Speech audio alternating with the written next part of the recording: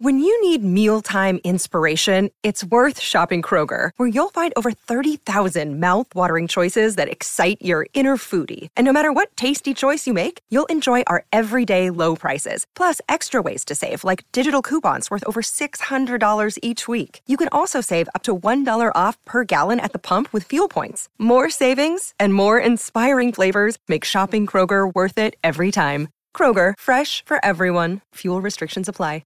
Mother's Day is around the corner. Find the perfect gift for the mom in your life with a stunning piece of jewelry from Blue Nile. From timeless pearls to dazzling gemstones, Blue Nile has something she'll adore. Need it fast? Most items can ship overnight. Plus, enjoy guaranteed free shipping and returns. Don't miss our special Mother's Day deals. Save big on the season's most beautiful trends. For a limited time, get up to 50% off by going to BlueNile.com. That's BlueNile.com. Hey everybody, it's Dan, and welcome to our latest edition of the Orange and Brown Talk podcast. Mary Kay Cabot again checks in from Florida at the owners' meetings, and we've got three topics we're going to get into. Baker Mayfield, and was Andrew Berry just posturing when he talked about maybe keeping Baker Mayfield around, or could it really happen? Mary Kay and I answer that question. Then we discuss Deshaun Watson and a possible suspension coming and what that could look like, how long it might take to get an answer on that. And then finally, we get into the Haslams, and if giving that guaranteed money angered some people, should Browns fans care? Is it going to have any lasting impact, or are people just going to get over it? And what might that contract look like 5 years from now when some other quarterbacks get paid? So that's all coming up here on the Orange and Brown Talk podcast. Make sure you're a Football Insider subscriber, cleveland.com/Browns, the blue banner at the top of the page to get info and get signed up. Okay, enough of me. Here's our podcast.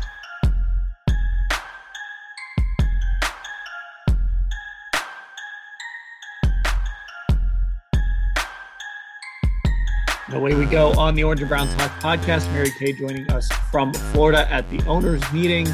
If you can't see the video if you're listening to this. You've got to go to our Browns YouTube channel. You've got to see the video. Or if you're listening to this on the website, you got to scroll up and look at this video. Mary Kay has this background that it looks like a Zoom background, but this is the real deal. There's palm trees and hanging lights, and it's quite the background, Mary Kay. You know, I wish I knew about this background yesterday when we did it, because when I just sat down here, I'm like, this looks so fake behind me, but it is absolutely 100% real. This is a beautiful courtyard, and this gives people a little glimpse into what these owners meetings are all about. I mean, it's definitely the lifestyles of the rich and famous here at the Breakers. Yeah, you got to search Cleveland Browns on cleveland.com YouTube. You'll be able to get to our YouTube channel, and our videographer will appreciate it as well if you go check that out. So Dave Anderson, there's a shout out for you. All right, let's get to everything that happened today in Florida. And you heard from the Haslams, you heard from Andrew Berry and Paul DePodesta, you heard from Roger Goodell. We're going to touch on all of those things. And let's just start with Andrew Berry's comments about Baker.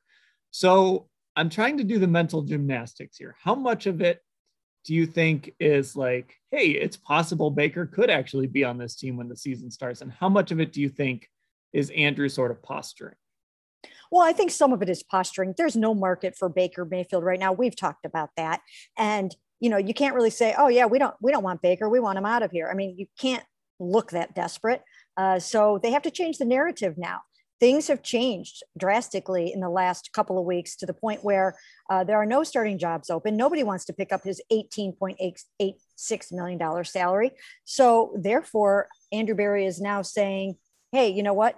Quarterbacks are assets. We've got three good ones. We can handle this salary for as long as we need to. And basically that's what's going on, Dan. They are prepared to sit this one out until somebody comes a calling for Baker Mayfield, or until it just gets really weird and nobody can take it anymore.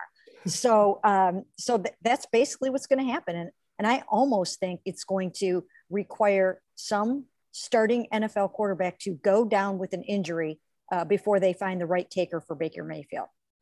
So here's the only reason I even give it like a shred of like, oh, he's not just posturing, this is real. It's because like, this is sort of how Andrew Berry has operated. He can be pretty stubborn. And if he doesn't feel like he's getting value for the asset, he might just do this. And we've talked about this. The first part of the offseason program, all but 1 week of the offseason program is voluntary. So Baker would only have to show up in minicamp, but I'm fairly certain that's a team fine. Like they could choose not to fine him probably if he didn't show up for minicamp. I don't know how they would approach that. I mean, this doesn't really get weird until training camp when they would have to make a decision on, well, do they put him on the do not report list, or does Baker show up because he doesn't want to end up on that list? He wants he wants that clock to start on his contract. And maybe it's like Deshaun Watson last year and he's playing scout team safety and just doing individual drills. I mean, that was a weird scenario, obviously. So this isn't unprecedented that something like this could happen. I don't know. I still believe he'll probably be gone by then. I believe that this was sort of a lot of posturing, but this is weird to say about Andrew Berry. He's crazy enough to actually try this. Well, as you mentioned before, he's not going to do anything that isn't good for the Cleveland Browns. They are beyond the point of wanting to do Baker Mayfield any favors. Now, early on, when they were in the process of trying to acquire an elite quarterback, and it was going to be apparent that they had to move him, they were feeling a spirit of cooperation, and they would have tried to get him where he wanted to go. But now that's off the table, basically, because Baker Mayfield asked to be traded. And once that happened, I don't think they feel overly motivated to try to make sure they can get him somewhere where he'll be like incredibly happy. I think now it's a matter of trying to get the best return they can for Baker Mayfield, and that's what they're going to do. But I just don't see that happening necessarily anytime soon. If it does, it will be because some team, they put their heads together and just decided that Baker Mayfield will give them a better chance to win in 2022. And there are not many teams in that category anymore. There's the Seahawks that have Drew Lock. There's the Panthers that have Sam Darnold. Supposedly there was mutual disinterest between the Panthers and Baker Mayfield. But once again, sometimes things change as time goes on. But that's what's going on here. And here's an important point to remember. I've been told that Baker Mayfield will not skip or miss anything that could cause a breach of contract for him. He's not going to do anything at all that causes him to lose out on his almost $9 million. So if it comes to having to be there from day one of training camp, he will be there on day one of training camp. And I mean, it could get weird. The other thing, I mean, if they wanted this to get really ugly, if anybody wanted this to get ugly, he could show up for the offseason program. I mean, he could. These two sides are not necessarily in a sort of feel-good situation anymore. I mean, that went out the window a long time ago. That's over. Okay. So, I mean, not that he would do this, but who knows? I mean, if he wanted things to get really awkward and uncomfortable, all he has to do is show up in the quarterback room and go out on the field and work alongside Deshaun Watson and Jacoby Brissett and give it a whirl. I don't think that's going to happen. He does have an out for the offseason program right now, obviously. And again, it's voluntary, but he is recovering still from the torn labrum in his left non-throwing shoulder. So he doesn't need to show up for the offseason program. Again, the mini camp, that all depends contractually if he's going to be extra careful to make sure that nobody can say, hey, you didn't show up for a voluntary mini camp. So I think we need to dig a little deeper into the rules there. I didn't have time to do that today, but if it requires him to be here so that he doesn't lose his money, he will be here. Yeah, I mean, my preliminary reading of it, I was actually working on a story about like what his options were before the Deshaun Watson trade went down. So I did a little digging into the CBA. His contract, like those fifth-year options are weird. Like they basically, there's nothing extra in them. Like there's no workout bonuses. There's nothing like, he's not going to lose money if he doesn't show up. The mini camp, Aaron Rodgers skipped his mini camp. I believe Deshaun Watson skipped his mini camp last year. But then the Browns can fine him at somewhere in the neighborhood of $95,000 over the course of its by day. But I believe that would be their choice. But yeah, I mean, the CBA is written where it's nearly impossible to hold out from training camp. There's almost he would basically put himself in a position where he wouldn't bank that fifth year and he'd basically still be under contract after this season with the Browns or something like, I mean, there's bad things that could happen if he doesn't show up for training camp. Yeah, I think the new CBA includes language where you can't waive the training camp fines or fees or anything like that. I don't think the team can say, hey, don't worry about it. Don't show. I don't think it's like that. I think he would have to come and do some things, whether they have him over there doing some things on his own or whatever the case may be. And, it might have to come to that if they don't feel like they have a deal that benefits the Cleveland Browns, because that's what they're all about right now.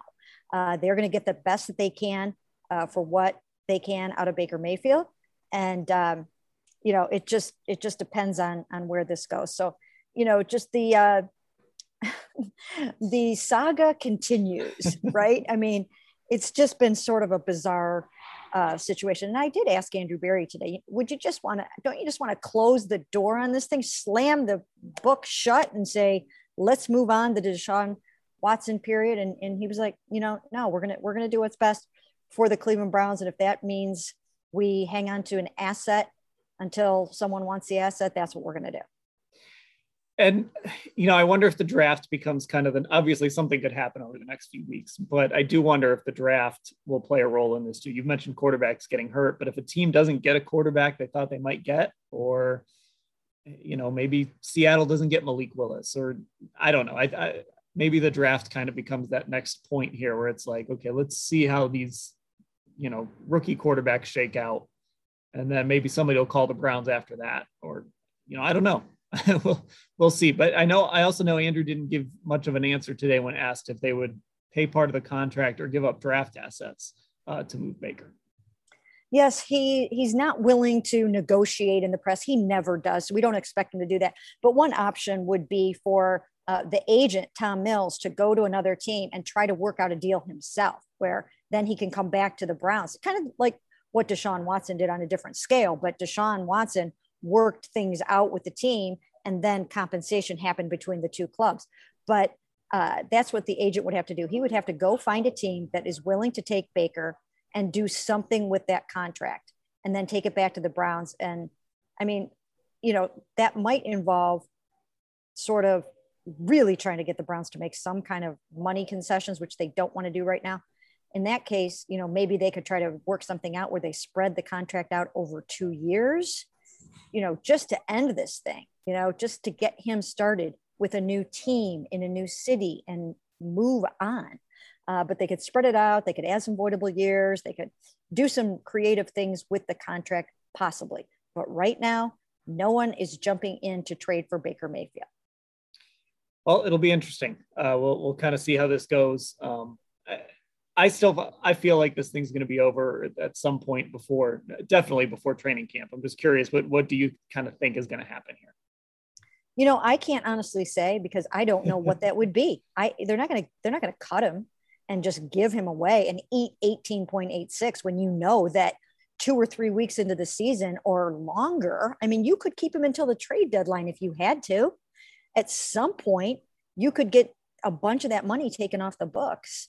Now, the other thing to remember, so I don't know what's going to happen, Dan. It's really hard to say. But the other thing to remember about the financial aspect of it is that if you add it all up, and I put this in the story I posted, Deshaun Watson, his base salary is 1.035 this year, million. That's it. They brought it all the way down to that. And then Jacoby Brissett, the backup quarterback, 4.65. Baker Mayfield, 18.86. So it all adds up to roughly about $25 million, which is a bargain for one quarterback. I mean, most elite and good quarterbacks these days are averaging.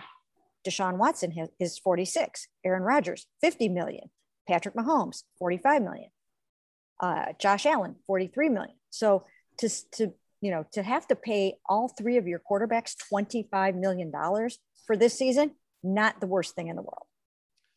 Okay, let's talk about the starting quarterback for the Browns, and that's Deshaun Watson. And you got to hear from Roger Goodell today. He held his press conference. And I'm just curious, look, he said the commissioner's exempt list, likely not an option because there were no criminal charges. And of course, he didn't use it last year either. Other than that, he didn't say a ton about the suspension, but I'm wondering what kind of sense you got. Because I was kind of watching on Twitter, and there were some fans who kind of listened to his answer and were like, uh-oh, this isn't going to be good. I'm curious what sense you got being in the room and listening to his answer. It seems to me that the fact that the two grand juries returned no bills or non-indictments against Deshaun Watson, I think it mitigates in the mind of the NFL what happened. I think that was huge. I really do. I mean, if he was facing criminal charges right now, he probably would be on the commissioner's exempt list or possibly headed to it. And I think that it would weigh heavily in the NFL's investigation. But the fact that these two grand juries quickly and swiftly returned no bills, one was a no bill, one was a no action, which means that it's kind of a nuanced thing, but years down the road, nobody can even go look and figure out that he was a subject of a grand jury investigation in that county. So those were pretty significant. I think the league has paid a lot of notice to that. And it almost seems to me like the suspension is not going to be as long as some people originally possibly thought. Now, having said that, I did ask Roger Goodell myself in this press conference, do you plan to talk to more of his accusers? They've only talked to 10 of the 24 accusers. Again, 22 civil suits, 24 accusers. And Roger Goodell said, we'll talk to whoever we need to get all the facts that we need. So that leads me to believe that they will try to talk to more of the accusers. And I think that they should. I mean, you can't talk to less than half of them and hope that you're getting a clear and accurate picture of what went on or what they believe went on or whatever the case may be. So I think they need to talk to the rest of them, and then they need to talk to Deshaun Watson. So at some point, I think he will have to be brought into New York to go over all this, but they still have work to do. So I guess, this is another thing, kind of like the Baker Mayfield thing. Like, this is just sort of wait and see, right? I mean, it sounds like this isn't something that's going to be resolved anytime soon. And frankly, Deshaun's going to be able to stay with the team and practice with the team up until the regular season starts, even if they announced a suspension tomorrow. So this is kind of like, we all want an answer, but probably not going to get something soon. Yeah. And I think the fact that they're not going to put him on the commissioner's exempt list is significant, because that does keep him with the team right now. That does mean that he can go to the offseason program beginning April 18th, and he will do that. He is going to be there for that, and he's going to participate fully in the offseason program. So if he were going on the exempt list, that would be huge. He would not be there to prepare. He wouldn't be there throwing to Amari Cooper and getting to know Nick Chubb and trying to establish a connection with Myles Garrett and his other new teammates. But they expect him to be there as often as he can be throughout that whole entire program. And I thought that was a fairly significant development from today. I also think too, when we talk about this suspension, obviously, if you lose half a year of Deshaun, or, in an extreme case, maybe you'll lose a year. I doubt that's going to happen. But if you lose that time, and we're going to talk about the contract after the break, but you did sign this guy to a 5-year, $230 million contract. So there is a sense of urgency to win this year, but this is a long-term vision. This isn't just, we brought Deshaun in to win a Super Bowl in 2022 and that's it. I mean, they envision this guy as their quarterback, probably beyond this contract, but definitely for the next 5 years. So this isn't just like a 1-year deal. No, not at all. This is a long-term vision, as you mentioned, and they are so all in on him, and they went all in with the money and the draft picks that, yes, they anticipate contending and trying to make it to Super Bowls in the next couple of years. And I feel really strongly about the fact that they did this and they took this risk, the public relations risk, and everything that comes along with it, because they 100% believe that this is the quarterback or the level of elite quarterback they need to compete in the NFL for a Super Bowl. That's what they're going for. That's why they did this. All right, let's take a break, and then we are going to get a little bit more into that contract and some of the response to it. And back on the Orange and Brown Talk podcast, Mary Kay, let's talk about the 5-year, $230 million fully guaranteed contract. There was some thinking, and Peter King reported in his Monday Morning Quarterback column that some owners were not happy that the Browns gave Deshaun that much money. It's $80 million more than the highest guarantee ever. We've never seen a quarterback we have seen a quarterback get a fully guaranteed contract. Kirk Cousins got one, but we've never seen one of this size and of this length. Should Browns fans care if other owners are upset that the Browns handed this deal to Deshaun Watson outside of the off the field stuff? Let's take that out of the equation here. Let's just talk about this as the quarterback and the football player. Should Browns fans care if other owners are mad at the Browns for doing this deal? No, because somebody along the way, was going to do a deal like this. The cap goes up, the TV contracts are going up. The contracts for everybody's going up. Look at the receiver contracts.